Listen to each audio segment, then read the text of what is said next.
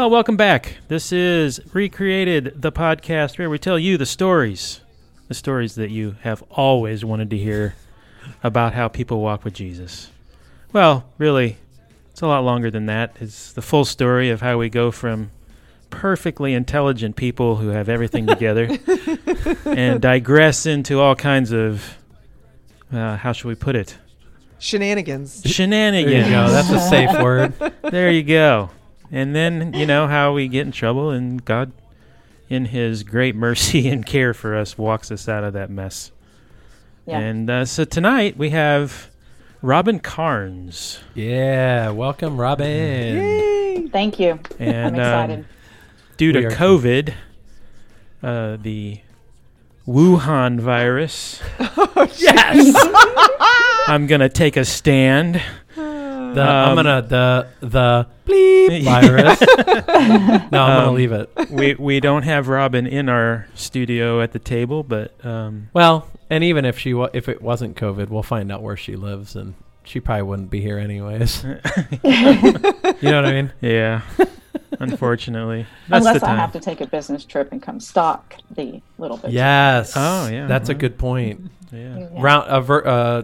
The second part of your story will happen when you visit Marigold. There we go. Oh. I like it. Okay. Speaking of Marigold, brought to you by... No. We'll get to that point. Yeah, someday. But so, yeah, tonight we're going to have fun, let Robin tell her story, and I know that, as usual, we have quite a topic for tonight to start out with. It's a bruiser. Dun, dun, dun. Bruiser. I have to calm down since this morning, so that's good. We should have some fun with this one. And Robin, you're more than welcome to participate. And so we'll be right back and get it started. Melissa will want you to say who we are. What do you mean? Oh, yeah, that's right. I forgot about that. Yeah. Who are we, Keith? Who are we? We is Keith and I'm Jamie. And I'm Melissa. And Melissa, right. All right. There we go. That's who he is.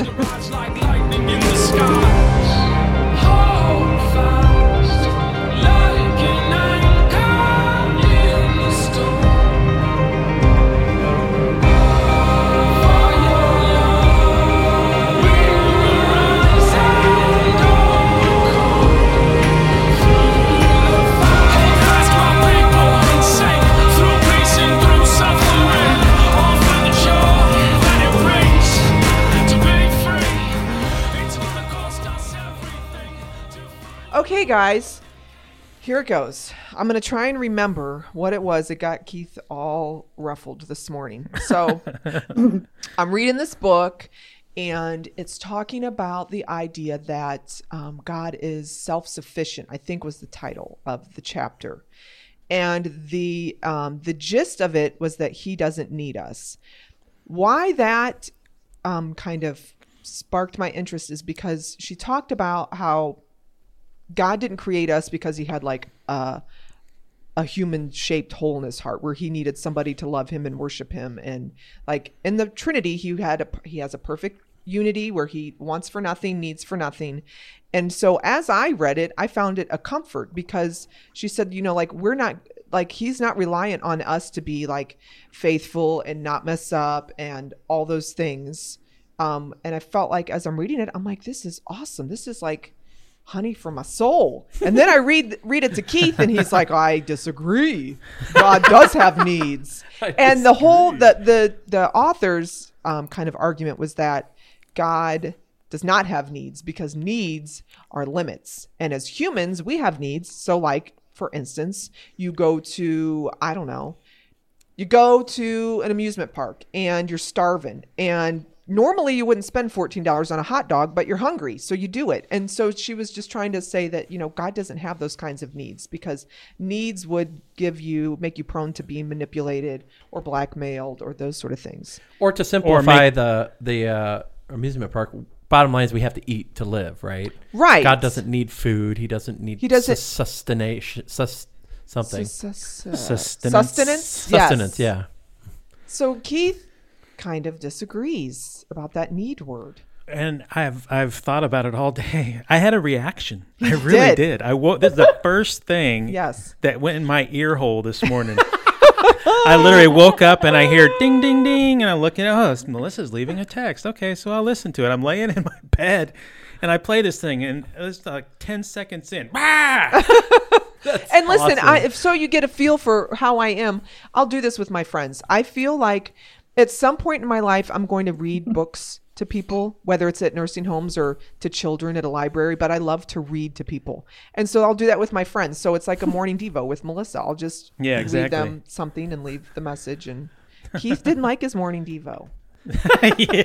Well, having had the whole day to think about it. Yes. What is your conclusion? I think there's a couple of things. I really love this because it's the thing that I used to have where brothers and sisters in the Lord can wrangle with the word and discuss it without offense just because it's worthy of that. Yes. It's worthy of understanding. And so as I went through the day, I really started to understand that my reaction is because of how I view that word. And that doesn't mean that everybody else views that word the same way. And I have to walk with very careful footsteps because my understanding is my understanding of that word is cultural, it's intellectual, it's emotional. There's all these different things informing what I understand that word to be. And not everybody understands all that stuff or sees it that way or has the same cultural background. So there's no reason for me to take the author and throw her in the fire with her book. Yay! You're not going to take my book and burn it. Yeah, I'm so there's glad. no reason to do that because, here's the funny thing. I got out my big books, my big boy books, and I looked up the word in the Hebrew. And the Hebrew is exactly how she defined it. It's this word called heser, and it means poverty, want, lack, needy, lacking, deficiency, or need and poverty. And I can tell you right now, God doesn't have any of those problems. No. So she's correct. God has no needs, and I love the way you're saying it there, Melissa. I don't... because of his relational connection in the Godhead, he is not wanting for anything. There's nothing driving him to go and manipulate and control and get. Well, is he not wanting for anything, or is he not needing? For This is where it gets confusing. Not so much confusing. It's where the fun of the argument is to me, because here's where I'll throw a wrench in. I go to the book of Malachi. And this is a passage that I've looked at many, many times, and it always is interesting to me. He's having a discussion with this prophet or with Israel, kind of through the prophet. And he says in verse 6, chapter 1, a son honors his father and a servant his master. If then I be a father, where is my honor? And if I be a master, where is my fear? Where is my respect? So when I read that there, to me, that's communicating an inherent need.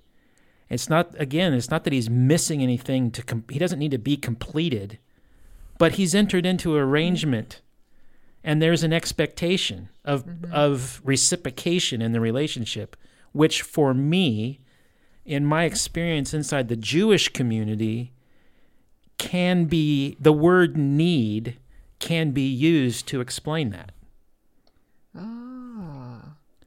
It's like and I guess I was trying to write a little bit this morning about this. If I look at parents with their children, parents don't need anything from their child.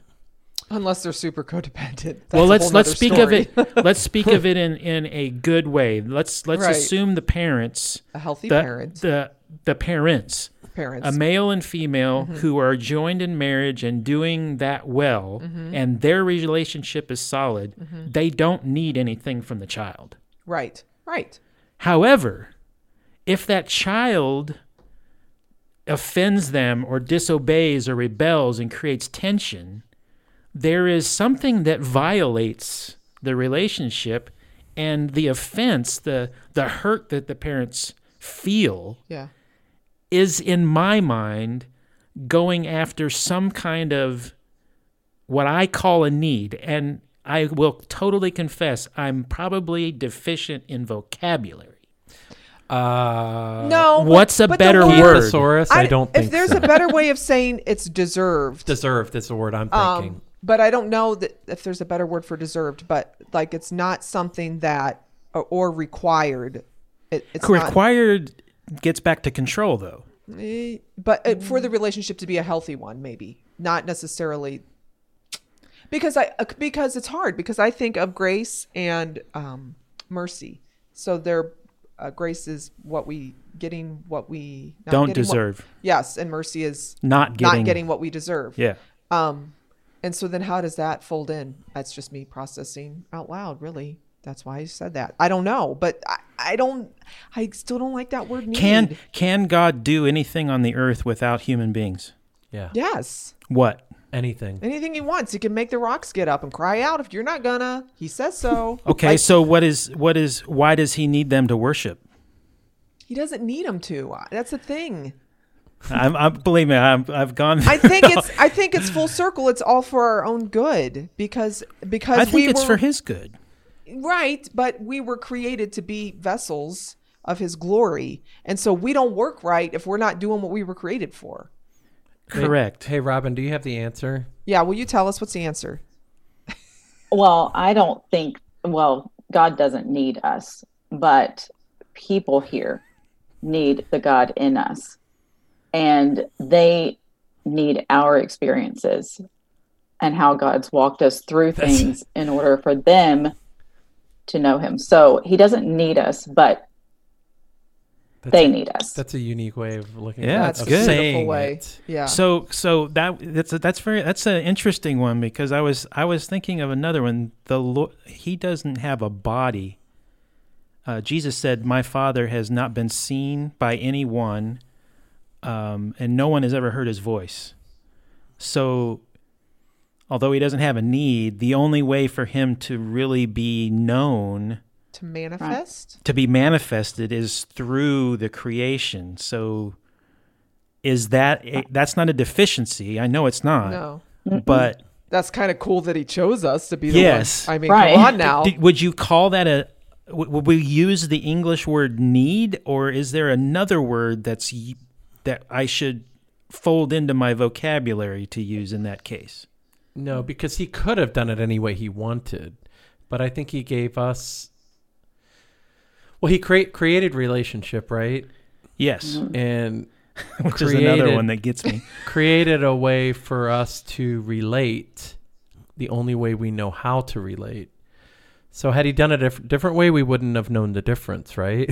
I'm not smart enough for this conversation is what I'm finding. I think it comes down to Well, vocabulary. no, I think we all agree that God doesn't need anything. No, he Right. doesn't. No. He doesn't. Totally agree. Right. But the I fact guess that let me restate it. yeah. Is there a better word that I can use to complement the word need? Well, Paul, here's another example. Paul talked about marriage. I'm going to find one. Paul talked about marriage.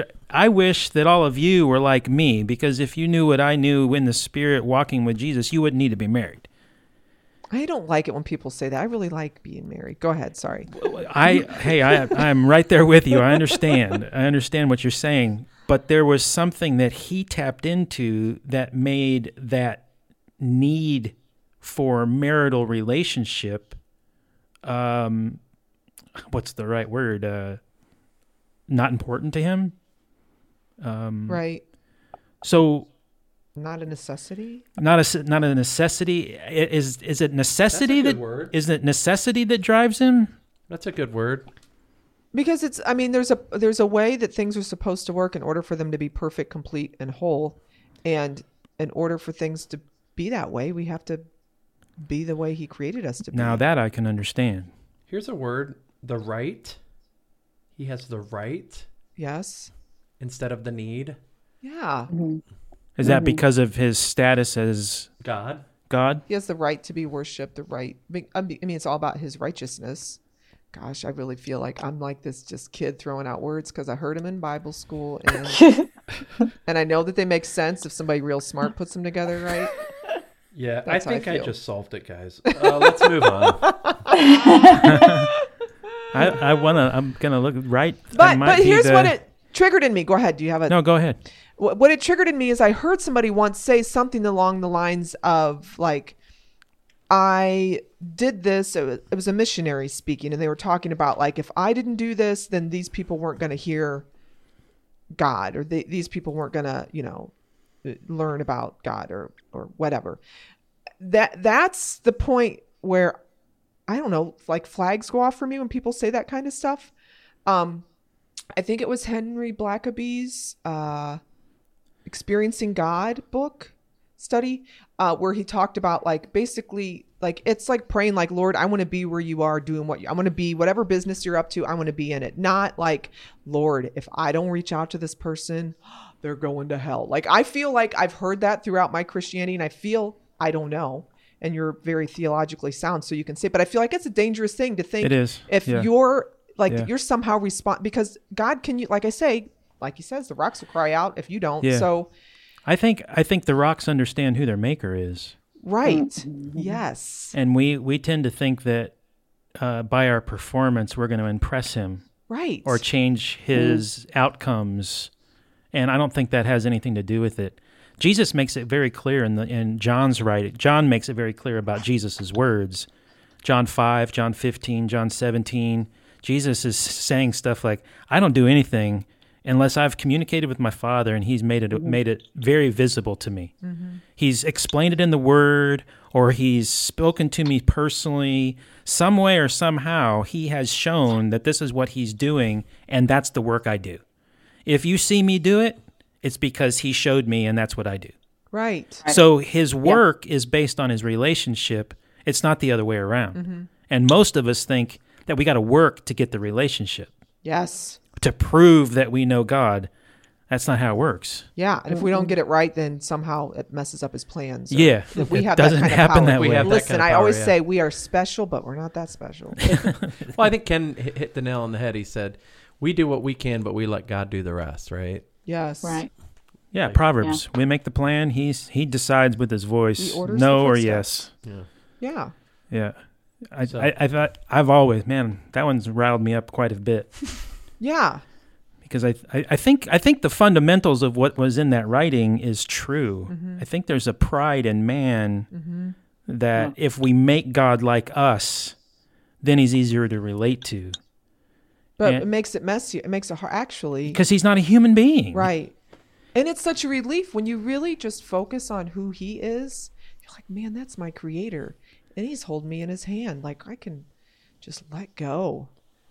I mean, and just let God. Sorry, I said it. You know, I here- said maybe- it. I did it. Here's a good example. I'm a woodworker, and I've made a lot of stuff.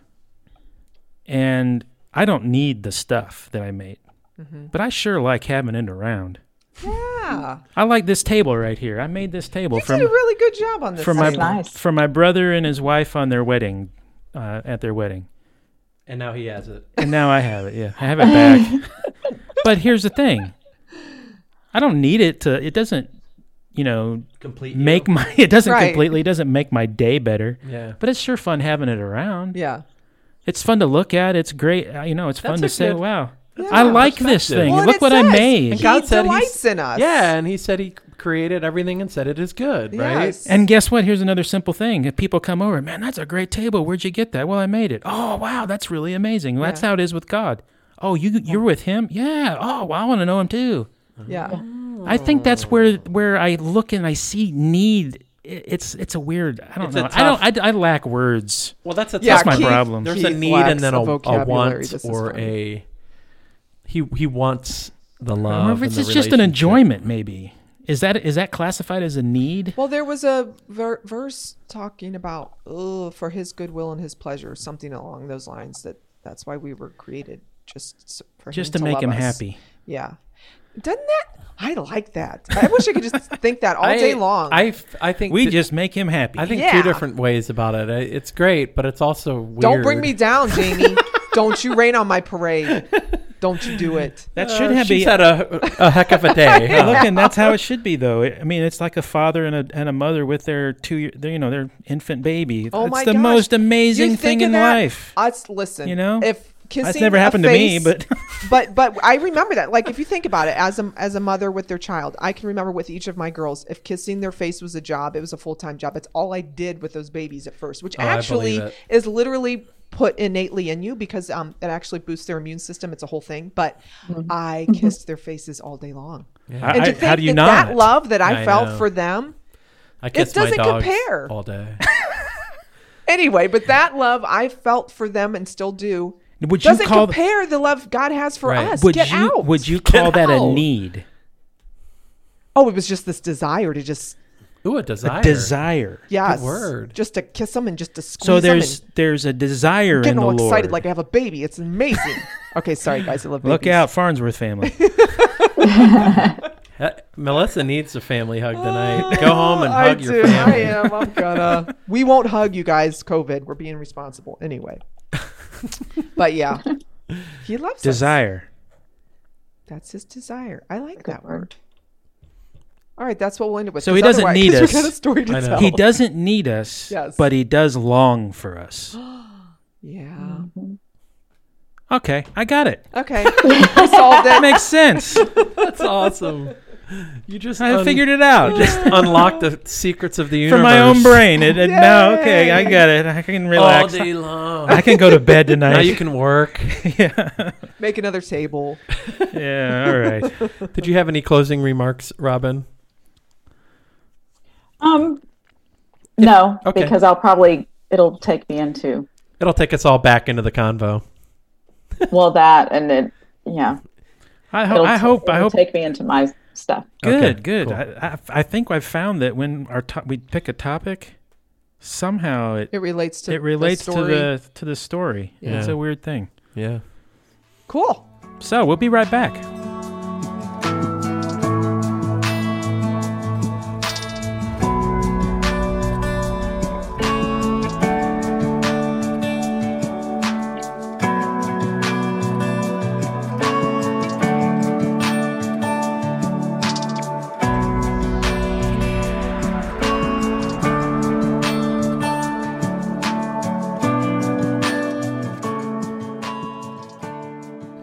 So here we are at the beginning. Robin, where are you from? Where were you born?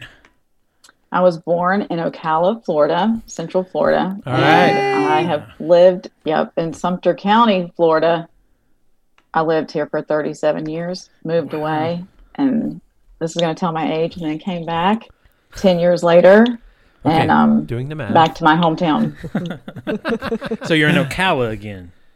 I'm in Wildwood. Wildwood. Ooh, I like Yeah, I the was name. born in Ocala. That's the hospital. Yeah. Oh, okay. Good. Wildwood. What a great. That's the name of the city you live in? Yep. Man, Oh, what a I cool want to name. be able to say I live in someplace cool like Wadsworth's that. the most boring. Yeah, Wadsworth. Ugh. name. Okay, Well, sorry. it's a nice little, it was a little bitty town, and now it has grown, and the Villages, I don't know if you've ever heard of the Villages, Florida, that is this humongous retirement community. I've heard of that. Yeah. Yeah, that's where, that's where I am. Oh, Basically, it's the Villages. Because the Villages took over a lot of our family's land, and it's Oh, wow. everywhere. There's golf carts everywhere. Wow. Really? No, they're on the road. No, they're Oh on the my road. They have gosh! their little bridges. This community spreads over 3 counties. It is Wow. Wow. humongous. There's thousands and thousands. I can't even tell you. It's huge. Gosh. Well, I mean, everybody goes to Florida when they retire, right? That's what I hear. Yeah. So I'm gonna get a golf cart so I can go across the little bridge. Oh, yeah. and across the highway and go to Publix and You gotta have a golf cart. She's definitely from the South. She goes to Publix. yeah. Yep. well, I used to go to HEB in Texas, which was Ah. my favorite, but we got Publix here. Yeah, Publix or Kroger, right? Or Winn-Dixie. Or Winn. Oh, now Winn-Dixie. is, Now that's that Southern. is Southern. Yes. Yeah. it Cool, I is. like that. Do they still have Piggly Wigglies? Is that still a thing I or have no? No, they idea. went out. They went out. Oh, that's so Yeah. sad. Really, that wasn't. Was it in Georgia? Yeah. That's where I like Georgia, South Georgia, Carolina. there was some there, yeah. There was a Piggly Wiggly in Ackworth, where I lived north of Georgia when I first moved there in 2004. But it was there for 6 months and it closed. I'm so sad. Yeah. Oh, well. Well, I think we're out of time We should now. talk about your life. Yeah. Yeah, let's talk about your life now. So you were born. And not the grocery stores. Right. You were born in Florida. Okay. Yes. Oh, where How did I was go? childhood? Was it good? My childhood was, we spent a lot of time with my grandparents, which she was, we loved, grandma, Meemaw, Papaw. It was Meemaw and Papaw, if that's Southern for you. Yeah. Meemaw, Yes. Papaw. Yep. Yes. So We Southern would play apple in the pie. garden and drive my Papaw crazy. He would get so mad at us, and then we would begin the watermelons and we'd have watermelon fights. Watermelon. I love it. Relay races, in Meemaw's front yard, a bunch of cousins. We spent a lot of time there. And the weekends would be hunting. We would go hunting with my dad. We fox hunted. I still, as an adult, I don't understand exactly what that was about. You don't eat fox. And we didn't kill them, but it was running the dogs and you just stayed up all night, So I learned how to drive at 9 years old. See? Drive the truck around. This is important. Yes. So- Yes. Wait. And it was a big truck, and I'm very short. I've always been very, very Yeah, little. how So did it's you like do size that? 2 toddler, and going into kindergarten. That's how small I was. Oh my gosh. Wow. But I would drive this truck around with, my brothers and help my dad load the dogs. And,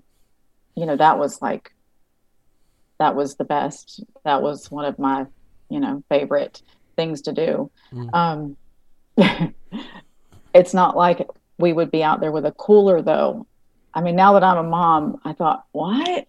I would never send my kids. I mean, my kids would go hunting and stuff. I would never send them without food and a cooler and, like blankets and stuff. And repellents and Yeah, and it wasn't like that. We didn't even have sleeping bags. We would sleep on top of the dog box and hold on to the rail, because they'd be driving in the middle of the night. We're holding on. Oh my gosh. And there would be no pillows or blankets. And I remember my dad, one time he stopped and he got us sausage to just throw in some foil and throw in the fire, which we were going to have a meal and some buns, some hot dog buns. No. I take that back. It was bread, just a slice of bread. yeah, that makes sense. And he bought Coca-Cola in the can, no cooler, no ice, Ugh. and mustard. So we were little. I mean, we were in, I don't know, I was like in second grade maybe. And my brother, I'm the oldest, so they were even smaller.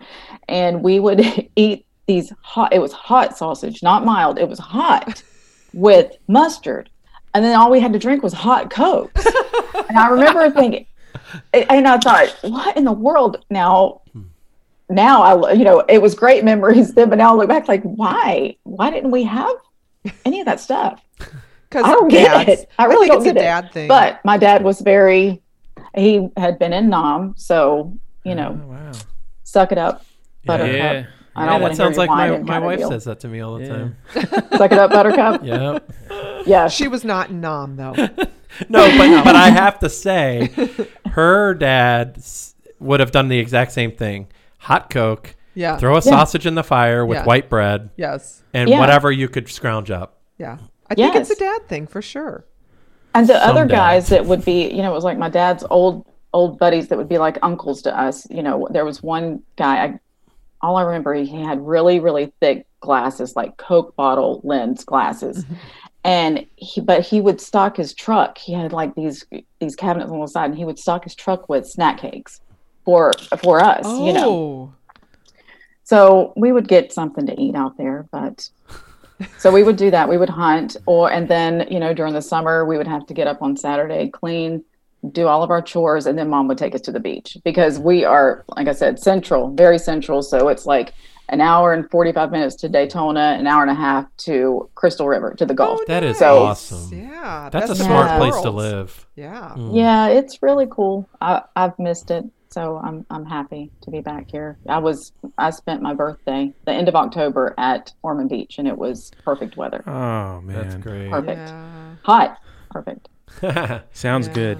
Yeah, that does sound good. So that was pretty much it. And then we would go, my mom would cook supper during the week. We would, come home, do homework, do chores. She would cook, and then we'd eat. And then my dad would put us in the back of the truck. We rode in the back of the truck, and we would go down the road to my Meemaw's house and hang out there on the porch until it was time for us to go home and get a bath and go to bed and school the next morning.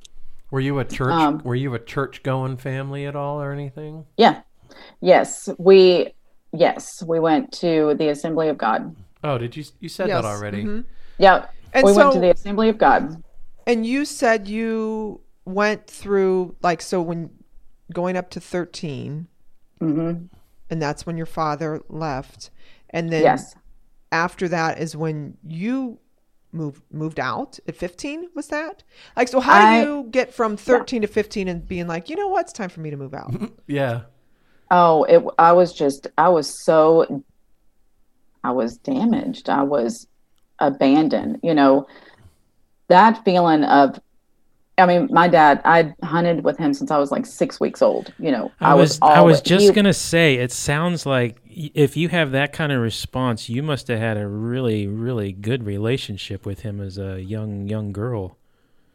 I did. I took pride in the fact that I'm the only one that looks like him out of the four of us. I'm the one that had the dark hair. My brothers and sisters are blondes, and I'm the short. It was just, I really, honestly, I idolized him. He was my, we were very close. So whenever he left, he was actually, seeing someone else, and, the hunting had stopped, but he was still going hunting, but we just couldn't go with him anymore, and so those things, he abandoned me. That's the way I took, he left my mom, but no, he left me. Yeah. Like Right. me. Sure. How could you leave me? Mm-hmm. And I went through, and because of me being the oldest, I remember, sitting on the floor beside my mom and dad's bed and him crying, my mom crying, because of the things that he was doing and the way he was living, and he didn't know what to do with himself or how to get out of it, or, Wow. And so I took on that role. My mom, she was even hospitalized whenever my dad left from, malnutrition and dehydration, and because she wanted to die. Oh, wow. So I was taking, hiding knives in the house, hiding, anything. It was so devastating to the whole community, not just our family. It rocked everyone. Really? So That's probably because of the church family, and that the church family is the town family, and everybody knows everybody. Just that, my dad was born and raised here. Oh, wow. So, and then, whenever my mom and whenever they got married, they just fell in love with her. And people were shocked. They did not see that come. Nobody saw it coming. We didn't. What did your dad do for work and stuff? He worked out of town, a lineman. Oh, okay. Lineman for the power company. So he worked out of town. That's part of it, huh? Yeah, that was part of it. Yeah. So you're in those years. Are you like some people who can point to a particular moment where you met Jesus? In spite of, going to church and all of that, was there a moment where you can say, yep, this was the moment? I may not have walked with him, but we met, I acknowledged him, and that was the beginning. I will say that my relationship with Jesus did not come until about 11 years ago. Wow. The real relationship. I didn't know him. I didn't know that he loved me. I didn't know about the love of Jesus. I knew that I was supposed to serve the Lord. I knew that I was supposed to be in church and supposed to take my kids to church, and that was the right thing to do. And I always wanted to serve him. That was never, I mean, even whenever I wasn't, it was still that deep, sick feeling in the pit of your stomach, but I didn't know. I didn't know the love. I always felt like I never had any self-worth or confidence at all. And I realized that, that was probably the enemy at a very, very young age. Yeah. Trying to, make me doubt everything. Absolutely. Yeah, sure. So I feel like, And I actually met Jesus in my kitchen. 11 I wasn't years. even in church I didn't have a church home at that time. Wow. And this went on for months. Me and Jesus. I love that, actually. Yeah. And so skipping back to at 15. yeah, this is like, Yeah. not many people get married when they're 16. So Yeah, we need to They talk really about do. this. They still don't. Okay. And nobody did back then either. I did. But Right. so, yes, I was just, I think that there was at one point, my dad found me and he called this house that I was at, and he told me that I needed to tell him where I was, and I had to, he was coming to get me. I said, you don't get to do that anymore. Right. I was so angry. I was so angry for a long time, very bitter, very angry. And I think I thought that maybe he would come back, or I could, if I could get him to come back. Maybe that's what I thought in the beginning. But then the anger just took over, and I rebelled as much as I could. I mean, I almost killed my mom. I would leave the house and she'd be on the floor crying and begging me. And she would say, I don't want you to go to hell. That's what she would say. I just don't want you to go to hell. But I never heard Mom, me and Mom, we've had this conversation, but I never heard, Robin, Jesus loves you. He loves you. You're his daughter. I never heard those things. And even with my dad would be, you need to have your butt in church. But Sounds that was it. There was never the example of the father. Now, my mom, she's a prayer warrior. She's a mighty woman of God. She is. But I realized in those years, it's like my years now, and she was still learning and growing herself. So, there was things, that she didn't know to teach me at that time. But I never learned that part as a kid. the most important part. The most important part.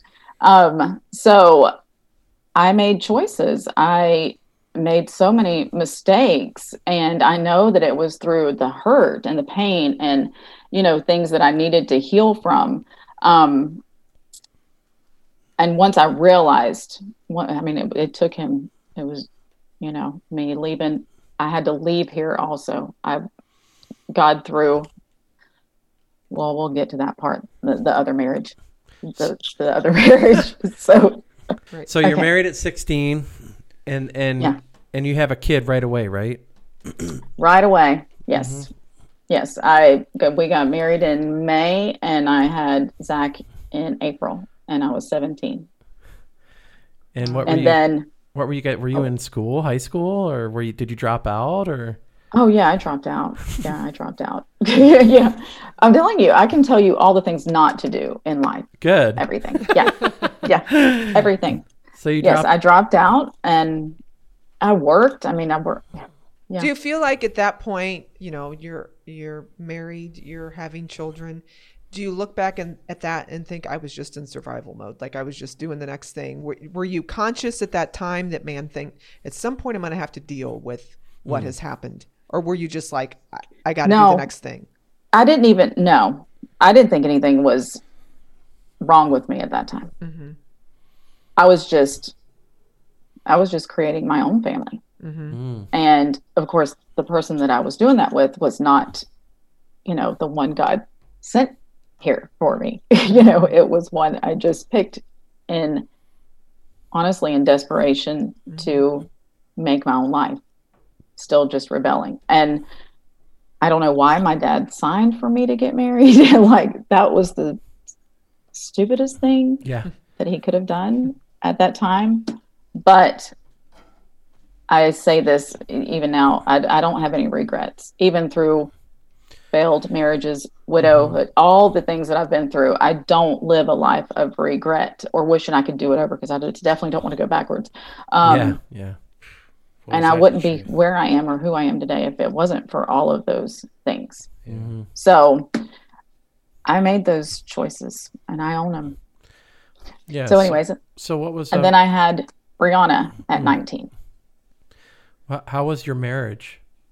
Horrible, abusive. Oh.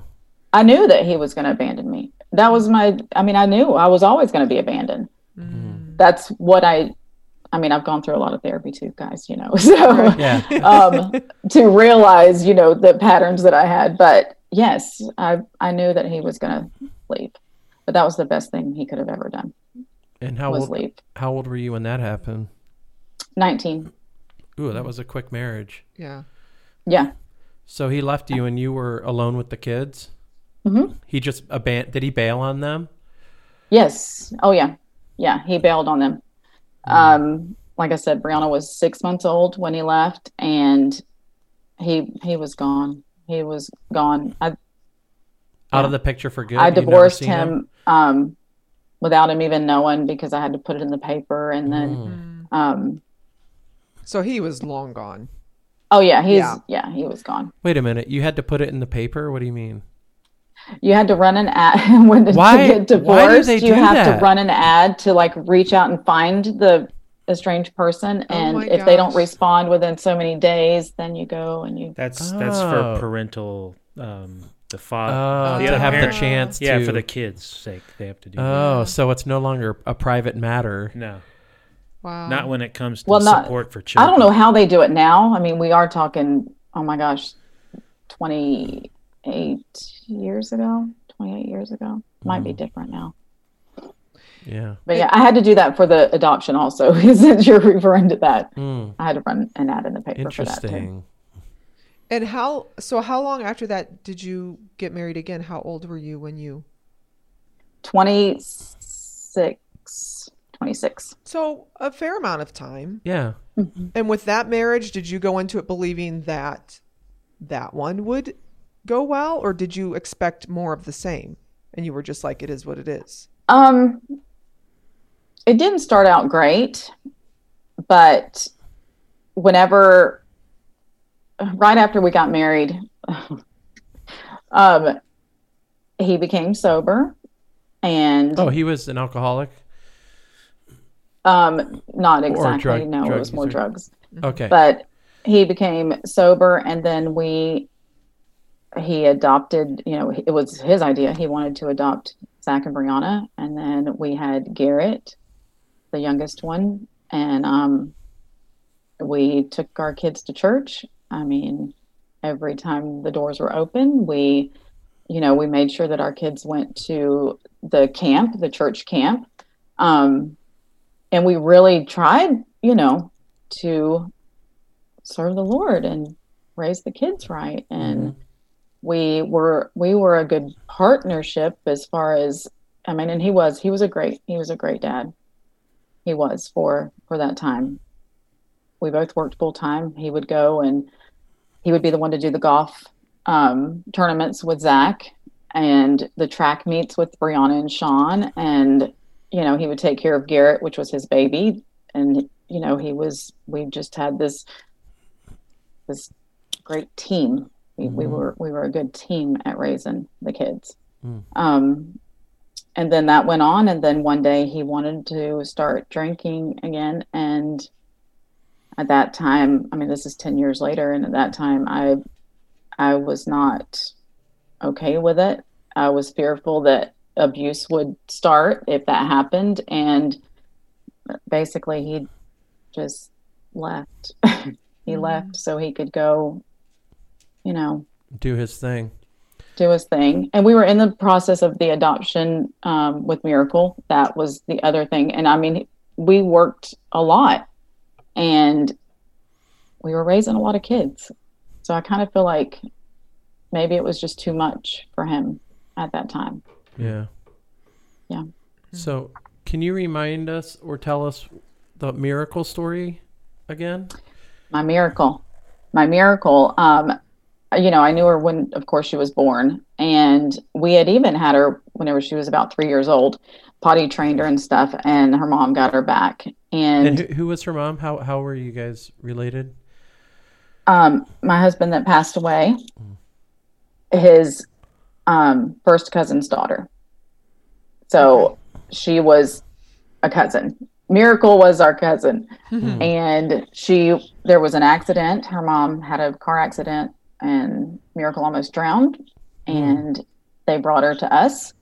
And at that time we were just trying to help her mom get her life, straightened out and be supportive. And it was a temporary thing.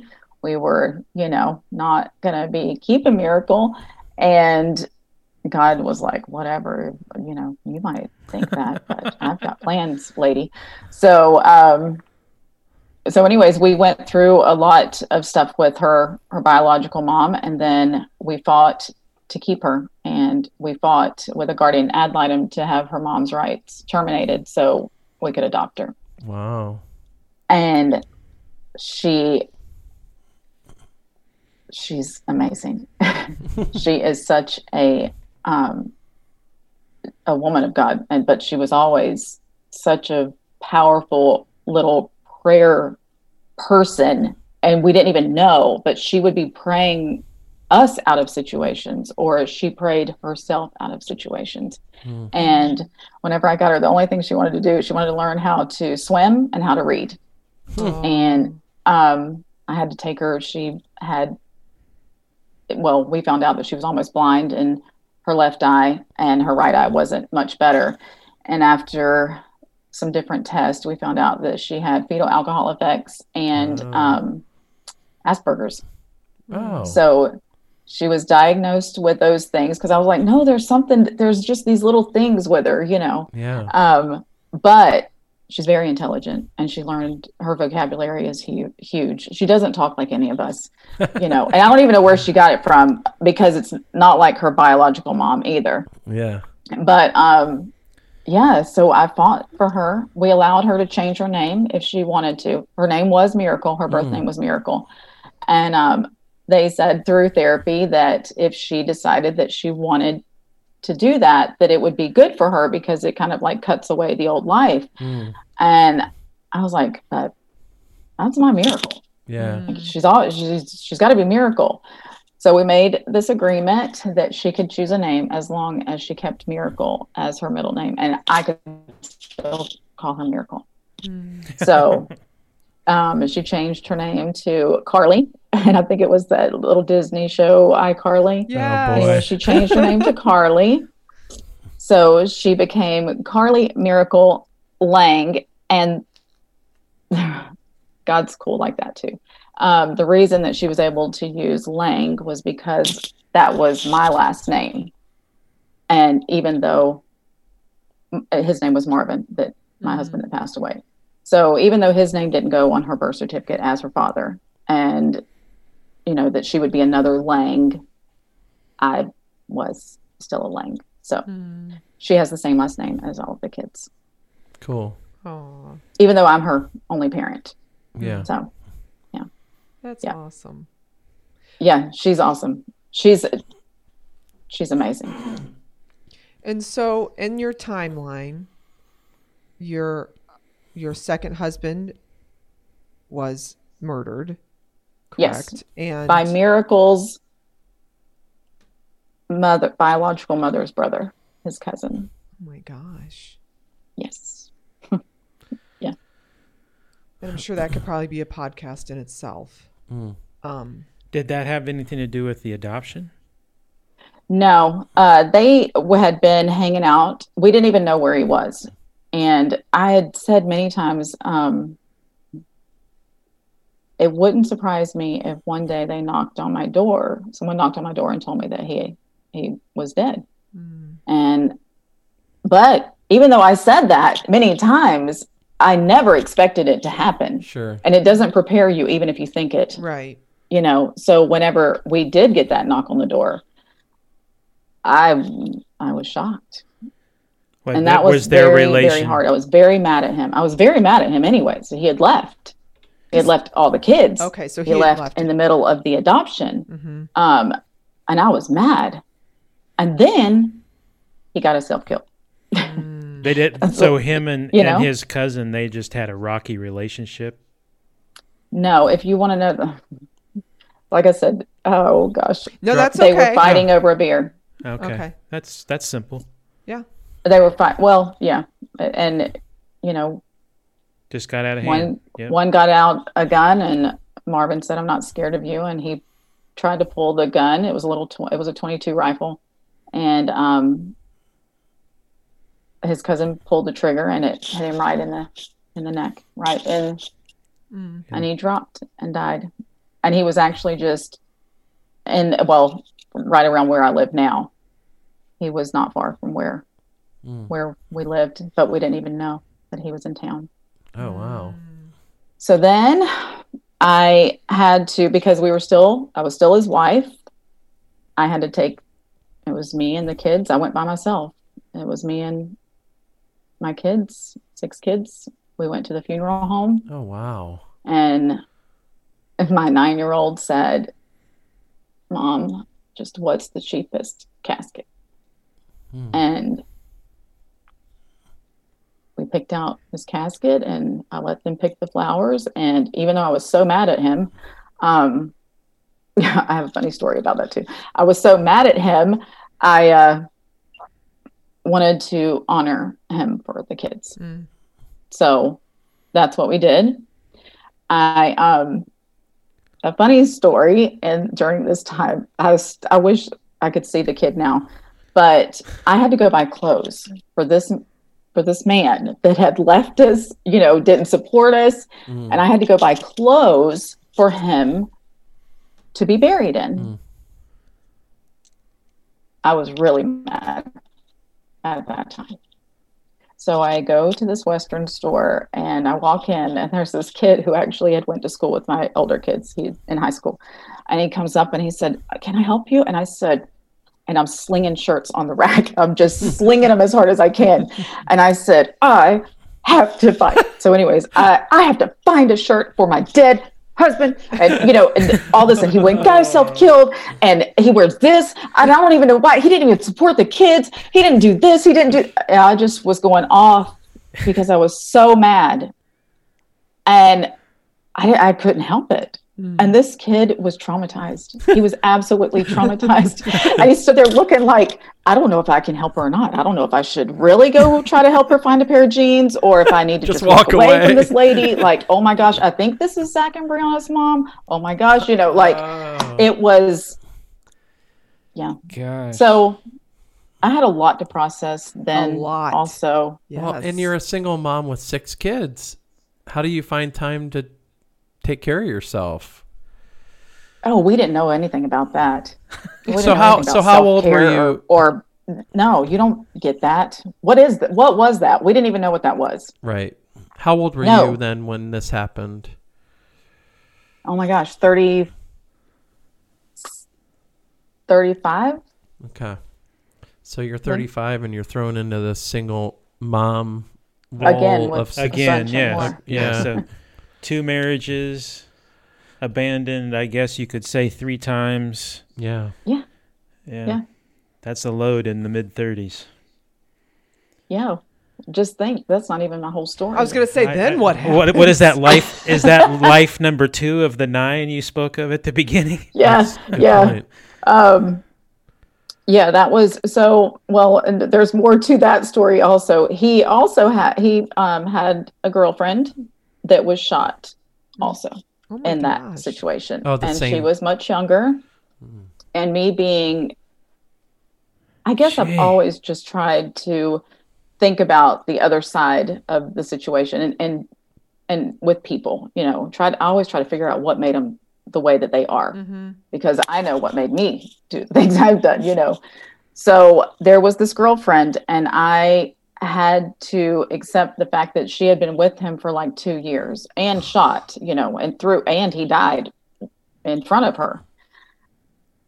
So I had to talk to my kids and allow her to come to the funeral. Oh my gosh.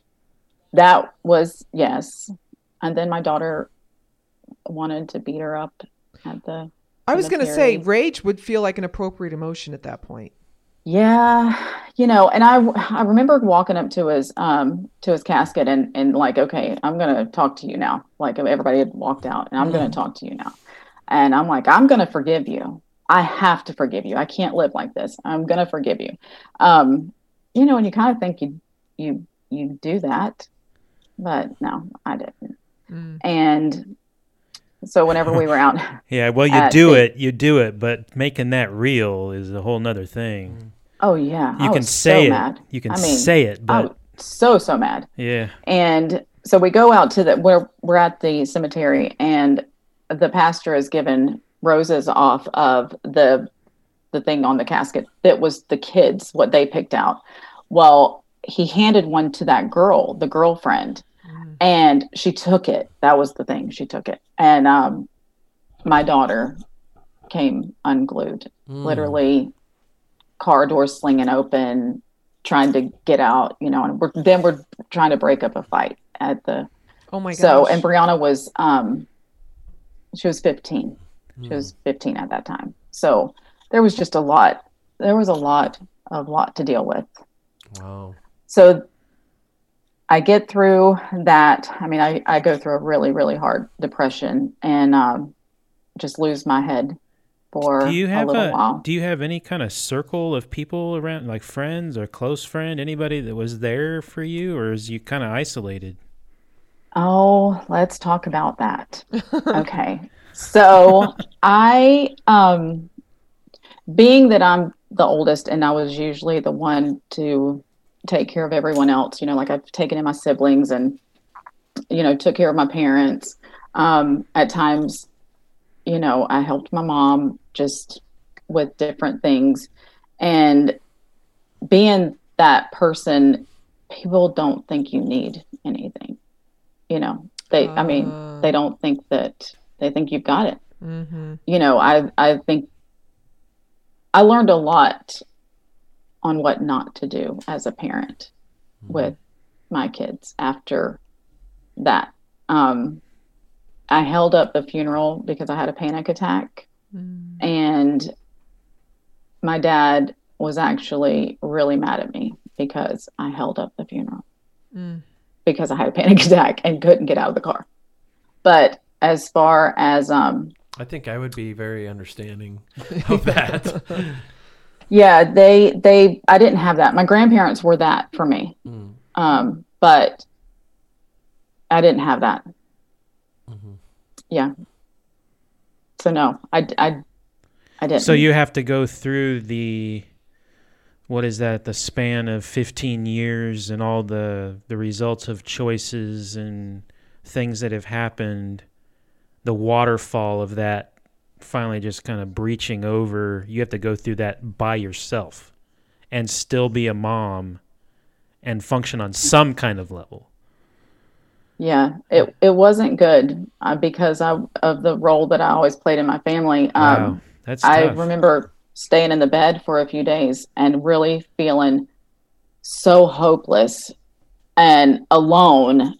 And my sister sitting on the side of the bed crying because she had never seen me in that capacity ever.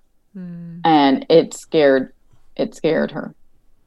And then I went through a few months of not leaving the house because I felt like if I left, I could die. And if I die, my kids have no one. Yeah. Wow. So, I processed that. And still at this time, I did not know the love of Jesus. I did not know of any worth in here at all. Wow. At all. So, yeah, it was a very, very, very hard time. Very hard time. And about a year went by, and then I woke up one day and I said, I can't do this anymore. God, I can't do this anymore. I need you. And still I didn't know that love, but I knew I needed him. And me and my kids moved out of the place that we had lived, the home that we had. We moved to another county, and that's where I went to a church. And as soon as I walked in the doors, I felt this love from a family, like a church family. And it wasn't my mom's church or my dad's church. It was a place for me. And I'll never forget, I met with the pastor because obviously I need to talk about some things. And he started asking me these questions. He's a retired NFL player for the Colts. Really? Oh, wow. Yeah, Tony McCoy. Huh. Number 61, Tony McCoy. Anyways, Fun. I met with him, Reverend. and I was just complaining about, basically the men in my life. And he was like, well, tell me about this. And he was asking questions about me. And I said, wait a minute. Like, are you hearing me? I'm telling you what they did to me, like how bad they were. And he kept asking me about my life, and it made me mad. Like, you don't need to ask about me. I'm all right. But anyways, he really opened up some things. And I remember, the Holy Spirit saying some things to me while I was there.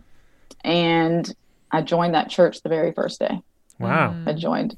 And I was going to do this. I was going to be all alone, just me and the kids. I'm going to be all alone. I'm going to dedicate my life to the Lord because I definitely never want to go through anything like this again. All the rest, all the stuff prior. And that was good for, I don't know, a few months. And then I ran ahead of God again. I felt that I needed to move closer to my brother so he could be the man in my kid's life. And that was in Jacksonville. So I moved to Jacksonville and I left that church home. And as we moved there, it was very empty feeling, just very empty. And it definitely didn't turn out like, it was supposed to. Well, during that time, me that I was never going to be, it was just going to be me and God. My sister-in-law, she created a profile for me on a dating website. I was like, that's safe. I'll just talk to somebody. That's safe, and I'm good. I'm good at this point.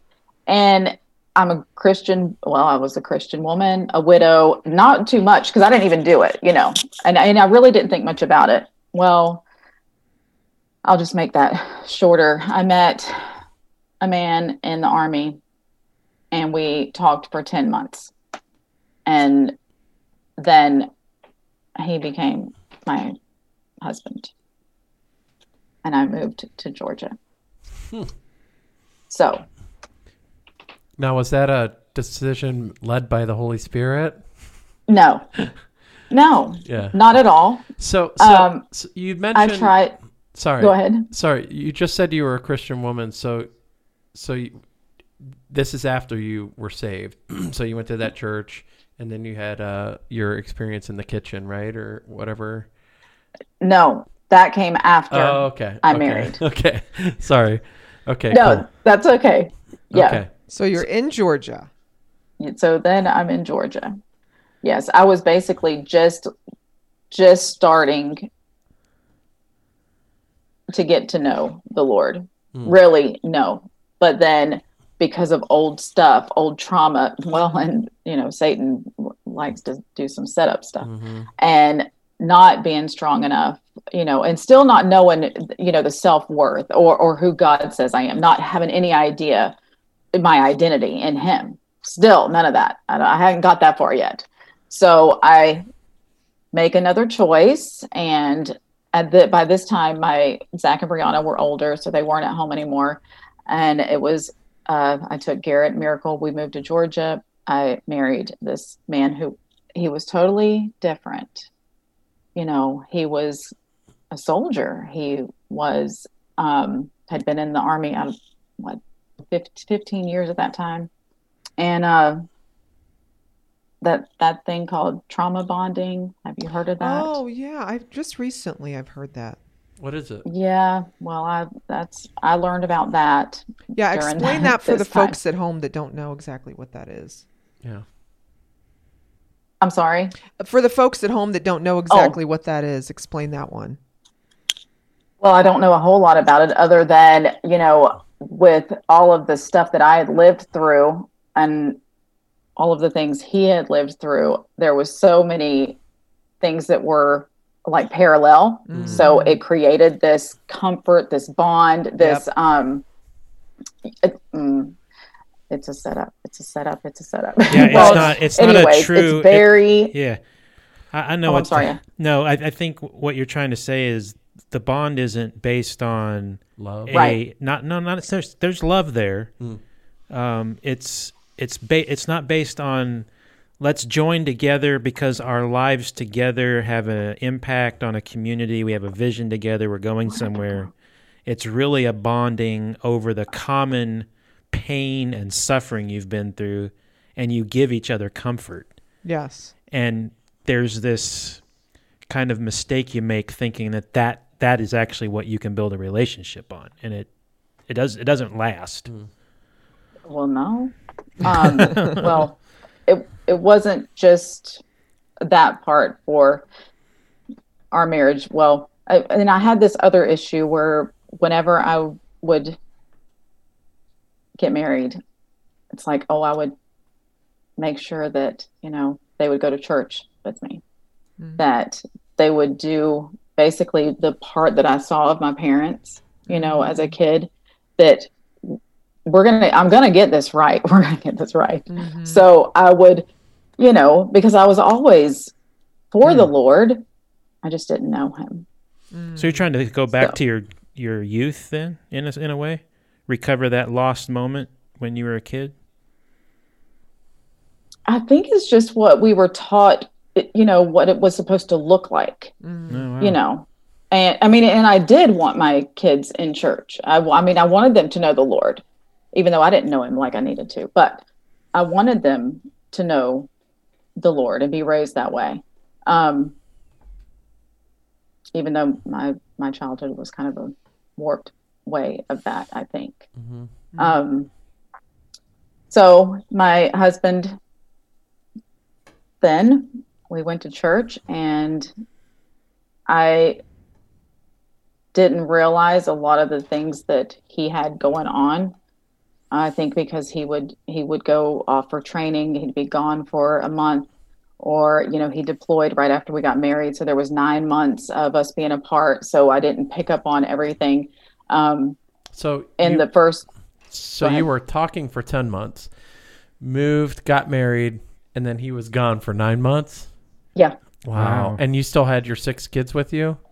No, I only had the 2. Okay. The older, because the older ones were older. Yeah. So all I had was Garrett, and all I had was Garrett and Miracle at that time. Okay. So it was just the 3 of us, and he deployed. And I was able to, that's whenever I really met Jesus, was whenever he left and he was deployed. And I also went to therapy because I had, buried a husband and been through a lot of different types of abuse and just my stuff. Mm-hmm. So I was going to take that time to really work on myself because I knew I needed to. Mm-hmm. So I had spent those 9 months working on Robin and healing, and Jesus just kept meeting me in the kitchen, whenever I was sweeping and like mopping floors. And I remember this, I would feel like this love it was just like, oil just pouring over me. Yeah. And I would cry. I said, what is going on? Oh my gosh, this is it. This is the love of Jesus that I never knew about. So I would call my mom, or I would call my spiritual mom, which is my mom's best friend. And, I would have these long conversations with them to understand what all was really taking place. And it was during that time that I became Robin Carnes, because I'm not changing my name whenever this divorce is final. I'm not changing my name. And people say, why would you keep that name if you don't even have kids? Because this is who I am. God created or he allowed me to really know who I am in him With that during name. the With time that name. of Robin Yeah. Carnes. Wow. Yeah. That's awesome, actually. Yeah. Well, yeah. So through Georgia, then we were moved to Texas, and I was very mad about that. I said, "Okay, God, I don't think it's time for us to move. Like he's about to retire, and I just went and bought a table that I'm about to redo, and I don't care what the Army says. I really don't care what the Army says.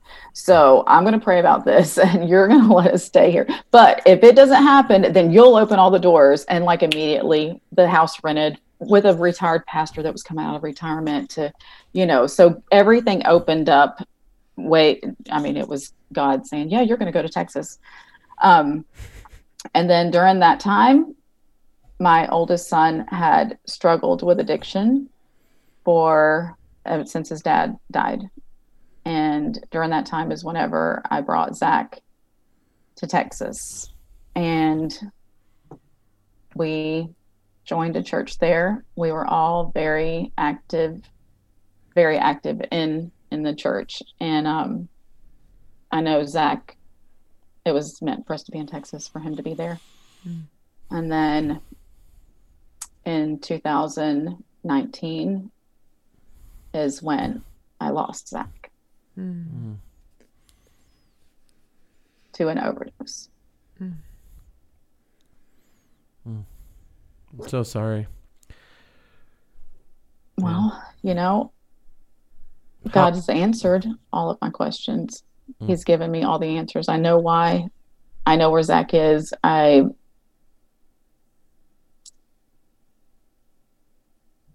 very grateful. And that's what I pray for other moms that they would get those answers. They would know. How old was Zach? 29. And he was my best friend. You speak of Texas, that you were led by God to be there for his sake. Did he find an understanding community for himself there, that in spite of the addiction and all the problems? Oh, yeah. Was that the thing that really ministered to him in those years? Yes. He, whenever I brought him to Texas, I got him into a faith-based rehab. Before he even got there. And he went to the rehab. He was there for about 3 months. He got out. And the minute, as soon as he got out, we went to church, and we had been going. And as soon as we got there, he signed us up for every outreach program there was. Everything. And I remember that Sunday going, wait, hold on a minute, son. He was wonderful with everybody. He was so loved. He was just this big, jolly, bouncing ball of love that he just exuded love. And he wanted to do this outreach. He was always a servant. Always a servant. He helped everyone.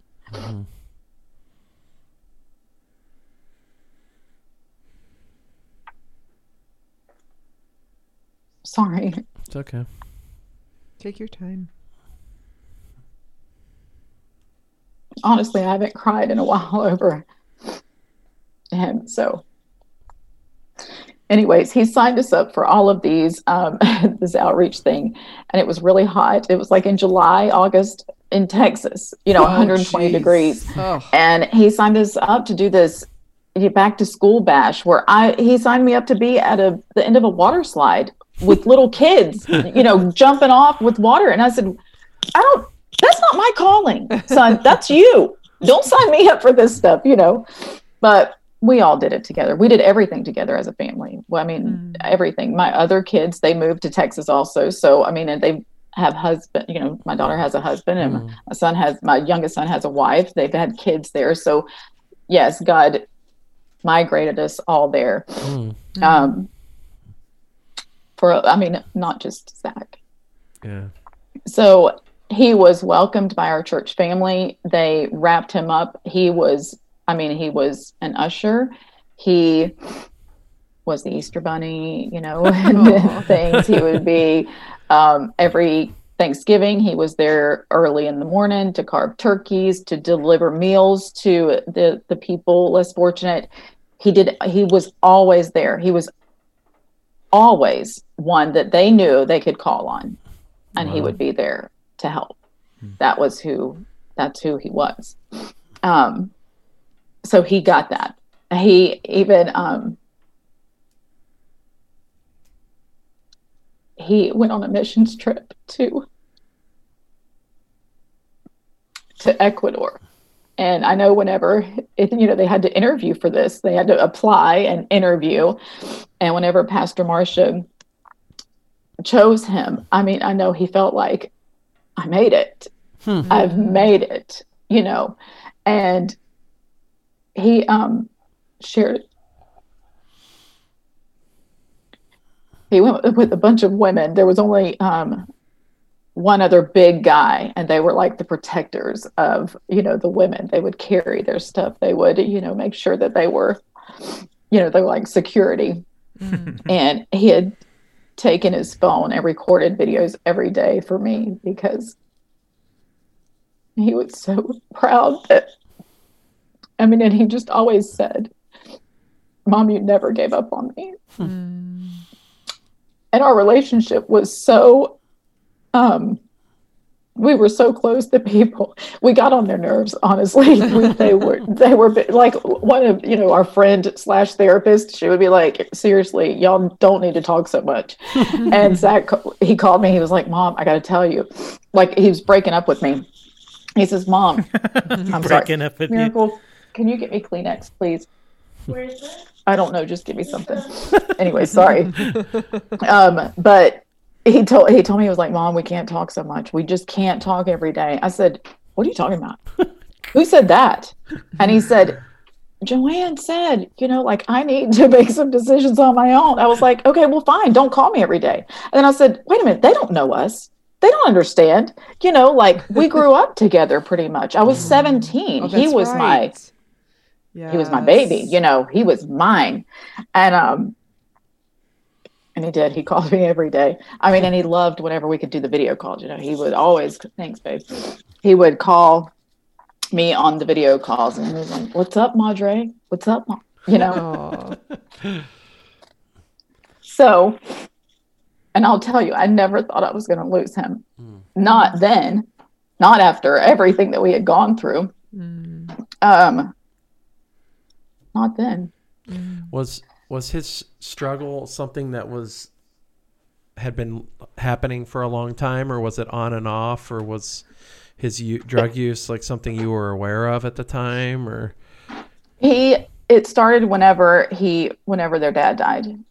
Right. And I wasn't aware of the extent. And of course it just escalated after that. So like for the 10 years he struggled, back and forth. And I would always be there, not to enable him because I didn't do that, but I would feed him. Sure. But he would work. He would always pick himself up. The thing that he struggled with the most, of which, I actually wrote a blog for Jesus Calling talking about that type of like mental health awareness and depression and, seeking help and, until you're healed, until God heals you, do what you need to do here, use the resources that you have. So Zach struggled. He was diagnosed with depression at a very young age and ADHD. And he was on medication. And then whenever he turned 18, their dad had just died. It was, he was like, okay, well, I don't want to take it anymore. So he quit taking the medicine that he needed. And then he just ended up self-medicating. And the loss, because, he was also abandoned. And then you have the dad that comes in and adopts you, and their bond was, it was, you would have never known that he wasn't his real father. So that, is what. Well, then to have him, his, he leaves and then he dies. That's just crazy to have to deal with all that. Yeah, and it's the power of addiction is like you're talking about how he was involved in the church and doing all this stuff. You can be a Christian and be involved in all those things and still struggle with addiction or anything. Yeah. Did you read my website where I share that? Those are my words actually that you just said. Oh, Yeah. okay. It's true. Yeah. Yeah. I think you said it earlier. Said something about self-care not being a thing back then. It's like I think self-care came in around 2010 somewhere. You know, Yeah. Yeah. We were talking because about that. I think depression and suicide has taken our country by the neck Yeah. Yeah. and just stranglehold on people now. You know that I think postmodernism has given people no reason to live, and moral decay has destroyed our ability to love each other. So the relationships are dead. And that's the way, my family was with my brother, and my brother's in prison. He has dealt with addiction since he was about 17, I think. My sister, same thing. And for the most part, they're just shunned, Yeah. They're outcast. Exactly. They are, and I have to say this about Zach, his heart never changed. Like you never saw, I mean, because I've dealt with addiction for a long time, but, I've had where they turn ugly, their hearts are ugly. They're just, they become so numb and dark. Yeah. Zach that never happened to him. I thank God for that. Yeah. I thank God that I did not have to see him like that. Yeah. Because his heart never changed for people. But his part was he would get so down on himself whenever he would fall. The shame and the guilt, that was the hardest thing for me to try to talk him out of. To you're forgiven. We get up and we go again. Yeah. He doesn't even remember. Right. God doesn't even remember. Yeah. Let's just keep going. We're just going to keep going until we don't have to anymore. Yeah. But he hated disappointing people. He hated hurting me and pastors. And, he was very close with all of them. So whenever he died, it rocked our whole entire church. Everyone felt that loss. And some of his best friends are my best friends. So I think that helped in my grieving, that they grieved with me. Yeah. At this time, are you still with the man in the army? So during this time, I realized we had almost divorced in 2017. I lost my grandfather not long after we moved to Texas. And during that time, I remember I was asked to write the eulogy for my family because I was that person for like my whole entire family. Yeah. And we were on our way driving, and I was listening to praise and worship music, and I was getting my, thoughts together and processing. Plus I had just lost him. And my husband was very mad. He was so mad at me that I was not talking to him on the drive. Oh, geez. And even at the funeral, he didn't even sit with me. And these were things, and I would try to excuse that type of behavior as, part of PTSD and, these other things and just pick myself up. And then I lost my niece. She was 15. She actually died in the place that I live now. But my brother's daughter, I lost her in 2017.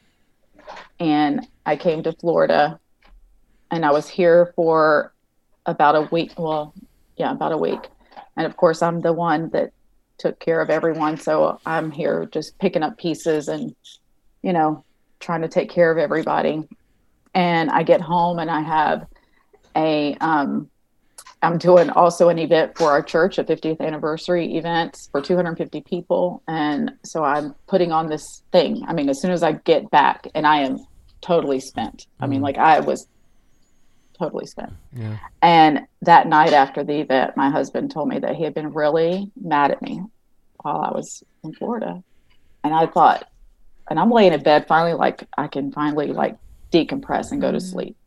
And I said, what? And I thought, am I hearing things? What? You were mad at me? He was mad at me because I did not check on him while I was gone. And this is a man in the Army. This is a first sergeant in the Army. And it just hit me. And in that moment, that's when we almost divorced. And I thought, how could you? He never asked how we were. He never asked how the kids were. Like, my youngest was a pallbearer. We went to the cemetery that, my kid's father had been buried at, that we hadn't been back to. There was so many things that we had dealt with. And this man had no compassion whatsoever. And I had also found out when we first went to therapy that he was diagnosed with narcissistic personality disorder. Oh, that makes sense. Yeah, that makes perfect sense. I didn't know about the seriousness of that at all. I've dealt with, different things, addiction and but that type of abuse is a whole different level of things that I wouldn't wish on my worst enemy. Yeah, narcissism is more than just putting yourself first. It's right. really, really serious. It is. It's very demented. It's yeah. Right. You're there to serve him. Yeah, it was definitely so I lose Zach. We split up, got back together. And, and now my husband is also an usher in church. He's come to know the Lord. He thanks God for me because he wouldn't know Jesus if it wasn't for me. All of that. And then I lose Zach, and he was even worse. Wow. During that time than he was prior. And the abuse, and I had to leave my home because it was so bad. He had no care, no compassion whatsoever. He wanted me to go to marriage counseling just weeks after Zach died because we didn't have a marriage, he said. Oh my gosh. Our pastors, they were gifting us a vacation week in Galveston at a vacation rental place. It was a timeshare. And my husband would not take off 2 days from work to take me there. And whenever I told him, I'm just going to give you some little things. Whenever I told him that, I said, well, maybe I'll just go by myself. I mean, Zach was my son. Zach was only in his life total. I mean, we were married for 10 years, but Zach was around like four years with him. So, anyways, I said, well, maybe I'll just go by myself, and I wasn't being like, I'm dying here. Like, I literally don't even know how to breathe, and I have to go, and I got to talk to God about this. And he slammed the recliner down and told me how, he couldn't believe how selfish I was. Wow. That I would even think about going without him because that was given to us. So that shows you how distorted yeah. It wasn't a partnership at all. No. Yeah. Oh, no. So that went on. Zach died in June, and in November, the first holiday without him, I came to Florida to be with my mom because my mom had almost, that's a whole nother story. My mom almost died, and I had just gotten back from Florida 4 days before I lost Zach. So I'd been here taking care of her. And then, so she couldn't come to the funeral. So I came here to be with her and just to be loved. I didn't even realize, but I came here to have love, comfort. And God just started setting things up. And in February, almost a year ago, I found... everything's still so fresh. Yeah. Oh, I'm still going through, some stuff. Yeah, of course. So February last year, then I found I was sick with the flu. I had moved myself on the other side of the house because I was sick with the flu. And I went in our room to take a hot bath in the big tub, and his iPad was synced to his phones. And I never look at that stuff. I never even thought about it. And for some reason, I just got out of the bathtub and I went, and he was at church. Oh, no. And I went and got the This isn't gonna be iPad, good. and I found where he was messaging another woman. And I said, what? Oh. So I took a picture of it really quick, and he came in and I said, we're getting divorced. And I was sick with the flu, and I pushed, and I told him, I said, but I will live here until I can get on my feet. You can't make me leave. I moved all of my stuff across my dresser. I pushed it all the way across the house. It was a big 2,500 square foot ranch style home, I pushed the dresser all the way across the house, took all my stuff out of the closet. And then I came to Florida the first week of March to do an art show with my jewelry, and almost didn't come. I took my son's ashes, put them in the front seat of my car. And I mean, I know it's not him, but, Sure, but the intention was I was going to spread some of his ashes at the beaches, because that was our thing. My whole life was going to the beach. And I grieved like I hadn't grieved on the drive, and prayed, God, please get me there safely. Don't let anybody look at me that's driving by, because I would be hysterical. But I was, and that's the other thing that I learned through losing the kid's dad, is that I didn't grieve properly. I didn't do that right. And this time I was going to, especially losing my son, nobody was going to tell me how to grieve, or what stage I should be at, or what they think I should do. You're not going to tell me anything. I will talk to God about all this. I'll take it to him. Amen. We're going to go through this. Yeah, good for you. And that's what we did. And then I got to Florida. I was only going to be here for 10 days. And Corona started. And I got stuck for 4 months. My mom had needed another surgery. And during that time, I was praying, because I knew I was getting divorced already. And I was just praying. I said, okay, God, you talk about a totally surrender in your life.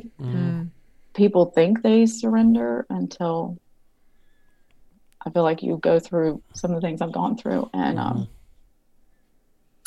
so I surrendered everything, and including, God brought me here, and I knew he did. He opened doors, he shut doors. I prayed about it the whole entire time. I had everyone praying with me. I was able to take this little condo that had been my mom's, that was in foreclosure, that would have been sold the beginning of April, but they closed everything down and it wasn't sold. And I made a deal, and I renovated this little place, and I came in here with Zach's picture and one of my Hope bracelets, and I have a home. And I know God had to take me away from my kids, because my kids were my life. And I knew that God had called me out to do things.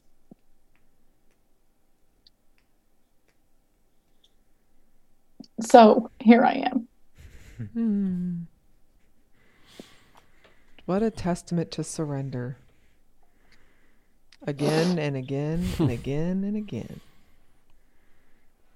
So, Yeah. Tell us about your jewelry. The jewelry. It's gorgeous. That was what God gave me to heal, but also to help me get through the last months that I was there in the home with my husband, because it was horrible.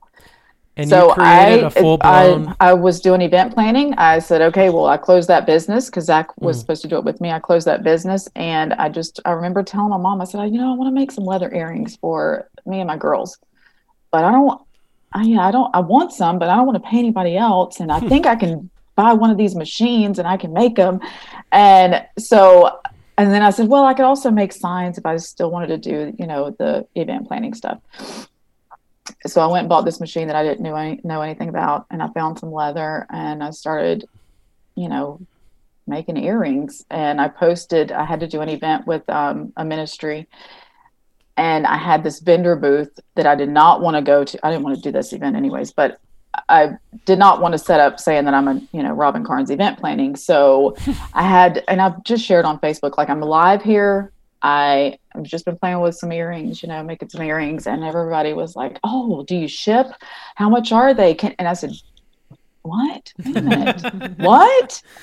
And so I made some jewelry, and I messaged with my kids in this group thing, and I started telling them, I was like, "Oh my gosh, I'm going to make this. And I'm going to name this one Brianna, and I'm going to name." So I started talking to my kids, and then all of a sudden, that's whenever it was like the Holy Spirit just started downloading.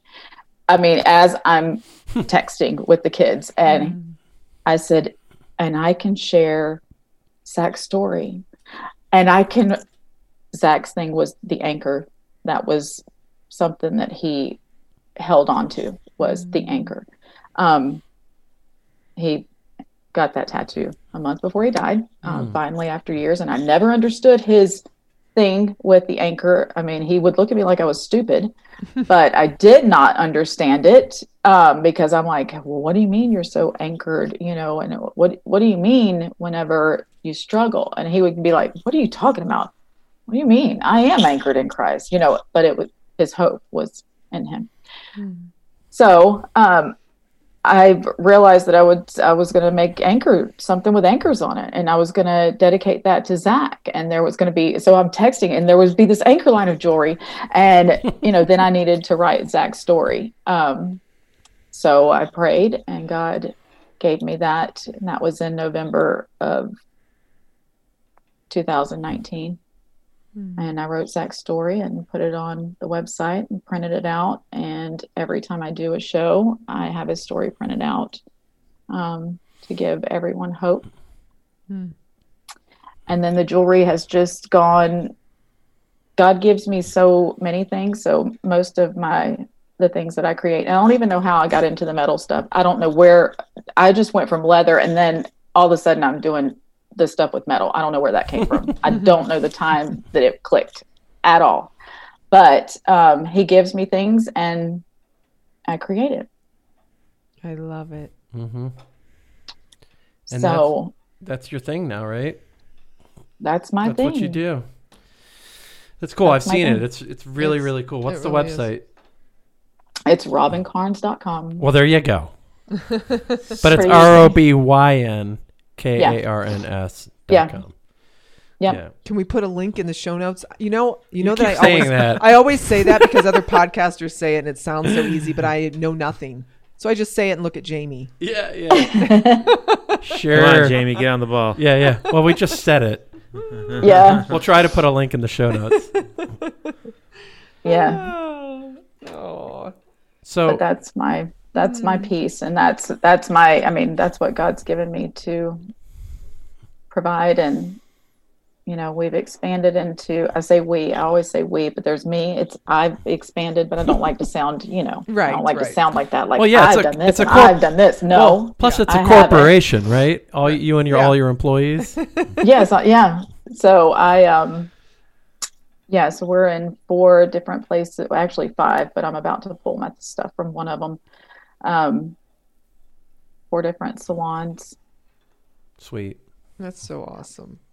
Yeah, it is. God is so awesome. And I have a long list of blessings that I could share of what he's done during this time. But he has provided everything and more. And yeah, he's faithful. Beyond every little thing. I have so many little stories. So that's the other part. I also meet with other moms that have lost kids, and there's been a lot since I moved back here. I've met with, been a lot of moms, and they've lost boys, all boys. So, but I meet with them, and I have a warrior mama letter for them, and I give them one of the warrior cups. And I just sure. from seeing your face and getting to know you a little bit, and I mean, only God could could bring you through it, number one, and give you the joy that you still have. And you know what I mean? Like, you're so happy and bubbly. Well, God, he gives me little things. And I said, you can still have just as much grief mm-hmm. as you do joy Mm-hmm. At the same time. That's interesting. Oh, that's so beautiful. Yeah. And I do have a lot of joy because he has been, I just can't even tell you all of the little details that took place in this condo, or me getting it, or, carpet being given to me, or all of the little things that God did. Because let me tell you, it's not like I had money, and that's part of that narcissistic stuff, that control. Mm-hmm. So even though he has money, it's his money, it's his, even anyways. So God just says, I am your way maker. I am your provider. And I know that, so with everything that I've been through, I can tell you that I've seen his hand in all of it. Even whenever I didn't know, I look back now and I've seen how he's provided, and, the provision that he's done. And of course he didn't let me die. There was a lot of times that I probably should, could have died. Right. And everything that I've been through, I know is for a purpose and a reason, because I can actually share a lot with a lot of people. I have young girls say, "You don't know what I've done." Oh, you don't know what I've done. That was the nature of my question, and just kind of for the sake of this moment in time, if there are young women who listen to our podcast, I don't know, but if you had an opportunity, having gone through down the road that you've gone and experienced the things you've experienced, is there one or two things that you would say to young women growing up in this age about relationship and about, even maybe it's oversimplified with Jesus, he loves you, but what would you tell yourself if you could talk to the 15-year-old girl? That the Father, God the Father, it's like, I always thought of him as a punisher. Wow. I totally related God to my earthly father, and that I was never going to be good enough. And that I would only be loved by what I did, how much I could make you happy, or, and I think that would be what I would really teach them, is that the Father in heaven, loves you. I mean, there's nothing that you could do that could make him love you more. And that's what I would teach them, because once they learn their identity in him, then all the other things doesn't happen. It wouldn't happen if they have that foundation of who their Father is. Amen. Yeah, that's a big one. That brings us back to the topic, which is interesting. Understanding it's amazing to me how many of our decisions are made without the understanding of how deeply he longs and loves each individual. Yeah, that's just astounding to me. And that's my next conversation with the Lord. Well, I guess the thing that we have to walk out together is how do because the ones that hurt us, they're also his children. Yeah. Yes. That one's a toughie. And how to share your story and talk about what God's done in your life, and still not tear apart Right. one of God's children Mm-hmm. that he loves just as much as he loves you. Yeah. So, yeah, Well, that's you let what us I'm- know my what he next tells thing you. I got to go work Yeah, through. let us know what he says. I think you did. I think you did a good job tonight. Yes. you Yeah, did. yeah, absolutely. Yes. And, it's, I think anybody that's walked a few years Right. can recognize that two people make a choice to be married and they bring their histories with them. And Mhm. I think you were right before. There are those that let their history turn their heart to just black darkness. Mhm. And there's those that go through the hell of darkness, but still have a love for God and want things to That's find a surrender. peace. Yeah, absolutely. They just never get there, and that's not a bad thing necessarily. It's just the path. And so you can look at two sides of a marriage. I've got one that I can look at in my history, and it's not my marriage, but a friend of mine's. And man, I hurt for both. Mm. Even though one is just, you want to knock him upside the head. Yeah. You're just being stupid. But I understand why you're stupid, because look what happened to you. Yeah. Mm-hmm. Look what you went through. That's the part I knew. And that's the other part of, I know that I'll speak on this later on whenever I get past and through the other side of this divorce. But, Right. is I knew what caused what his childhood trauma was that initiated, his personality and all of that, and him to be the way he was, and being a praying wife, because I was definitely going to pray, and so honestly, I didn't have another failed marriage and, or one die or whatever, so I was praying and I stayed and I was always, and I stayed in the abuse. I mean, like literally, I knew that he probably was not doing, like being faithful, but I mean, I had a feeling I could see little things. I don't know like how far it went, but just if I wasn't giving him, they need so much attention. They need every part of you where you have nothing left, and he would seek it, and I would make it because I knew what caused him to be that way, and I would beg him, go get help. Like, you have a clear, we've gone through this. Trust me, I got kicked out of therapists. They were so sick of me because I kept coming. I knew I was crazy with him. I just felt crazy. And I would go and they were like, you are not crazy. I said, something's got to be wrong with me. But living in that cycle of abuse is by far, and I've been through some stuff. Before this marriage, Yeah. I thought the other stuff was bad.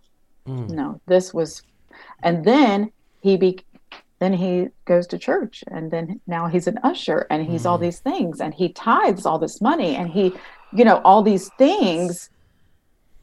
That's that's scary. One. It is, because that's a whole different deal. I have friends that have and are in that position, and it's really hard because they're even in Bible study with other men, and the other men are backing them up because they're narcissists. Yes. They know what to say. They know how to manipulate. Yes. And it's that's such a hard thing. It is. It's easier. It's a lot easier to deal with someone who's like literally like slap me upside the face, punch me or something. Then I know. But the manipulation is just on another level. It is such a head. Yeah. It's, as I sit here, I've maybe not put this thought together, but man, oh man, there are some men in our country who need a wake-up call with Jesus. Yeah. Because you can't, there is no Bible passage that you can find that justifies not only the violation of a woman that way, but the violation of the gospel, because the man is a reflection of Jesus's willingness to sacrifice himself for his bride. And I can tell you that and I'm speaking from personal experience. I've never been married, but I've done my share of violation because I think this is manhood in our country right now. There is manhood has suffered tremendously in its understanding of its role. And Right. I could point to a lot of reasons why that is, but as I listen to you, man, I'm processing some stuff in my history. I'm saying, man, I see now, just because of what you're saying. And that's just to compliment you, that your story has some value, not just for women to hear what you've gone through and how to hold on, but, man, it's cutting right into me. So praise Jesus. Well, Men need to hear this. Men need to hear it. They need to be uncomfortable and Sure. hear, there's a better way to treat a woman. Yeah, you're right. well, I'm thankful. I have my youngest son. He is just 21, just turned 21 in October. His wife she was 21 in November. They had their second son, December 23rd, which would have been was my ninth anniversary. But now I have a new day, a new thing on that day. Yeah. But my son is very, very loving and affectionate and caring and cooks every night because he loves to cook. He helps. He takes one kid, she's got the other. He is, and this is, there was another podcast that I was listening to about how guys, didn't have, or men didn't have the role model in their life. And I will tell you that my Garrett didn't, but he's all the things that he should be. Mm-hmm. And at 21 years old, he's my kid, Mom, we need to pray about this. Let's pray about this, and he could do better. I'm not saying that but he is, like I told his wife, what you have is rare. Mm-hmm. My daughter has that too, though, with her husband. Thank you, Jesus. I'm so thankful because they have it. Mm-hmm. But yeah, Garrett is, and I thought, where did he come from? Yeah. Like, how did I raise that? Because I don't even know how he became that good Well, what he was dealt, You have a legacy in your family, though, that goes beyond just you. It's Right. your Yeah. grandparents. Yeah. The churches. I'm very protective of our legacy. Well, Yeah. and he's watched you Yes. go through My life. kids and I, we shared a lot of life together. It wasn't like they were they didn't know what was going on. No, they've been basically in the trenches with me Yeah. a lot of times. They know the power of prayer. They know spiritual warfare. They know that I've warred on their behalf. My youngest son was delivered actually from drugs, the one that I was just talking about, in a home after being a runaway. Wow. Through fasting and prayer, and he came home delivered and never turned back, and now is married with 2 kids. And Awesome. but he knows, he gives God all the glory for everything that's happened in his life. That's great. And but he knows that we pray, and God's been faithful and moves on their behalf. Sweet. So Amen. if I do nothing, if my kids don't go to college, if they don't that is not a thing for me. I just want them to know the Lord Yep. and to serve him with everything in them, and to teach my grandkids to Yes. serve him. That's the legacy right there. And that's it. Yep. Mm-hmm. Yeah. Amen. Well, Thank you you. so much. yeah. Thanks, Robin. This was so fun. Your story is beautiful. Yeah. Appreciate you telling it.